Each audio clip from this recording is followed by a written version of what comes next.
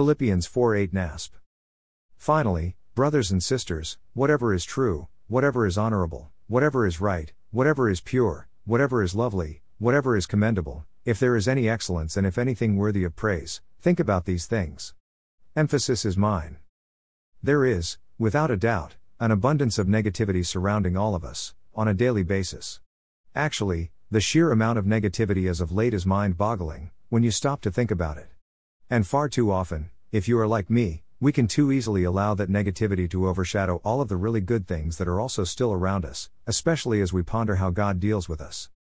Who among us isn't indebted to Jesus for following the will of our Heavenly Father, and opening a way, through His own perfect obedience, for us, so that we could be reconciled with our Holy Heavenly Father again?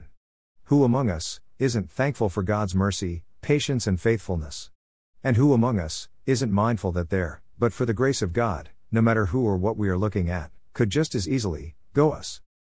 A word of encouragement is so easy to give, an act of forgiveness towards someone who has wronged us, so easy to impart, and an act of helping others, with no mind of return, so easy to extend, considering all that has been given to us.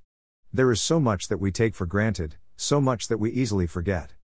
We do need to balance the scales of what comes into our minds, that which can mold our hearts, and the lifting and infilling of our spirits with God's Holy Spirit, by offsetting all the negativity that so easily comes in, with more of that which is good, that which is commendable, that which is right and that which is worthy of praise.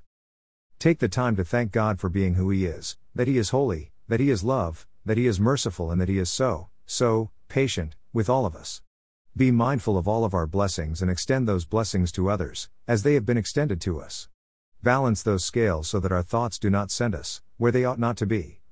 Think about these things. Worthy is the Lamb. Blessings.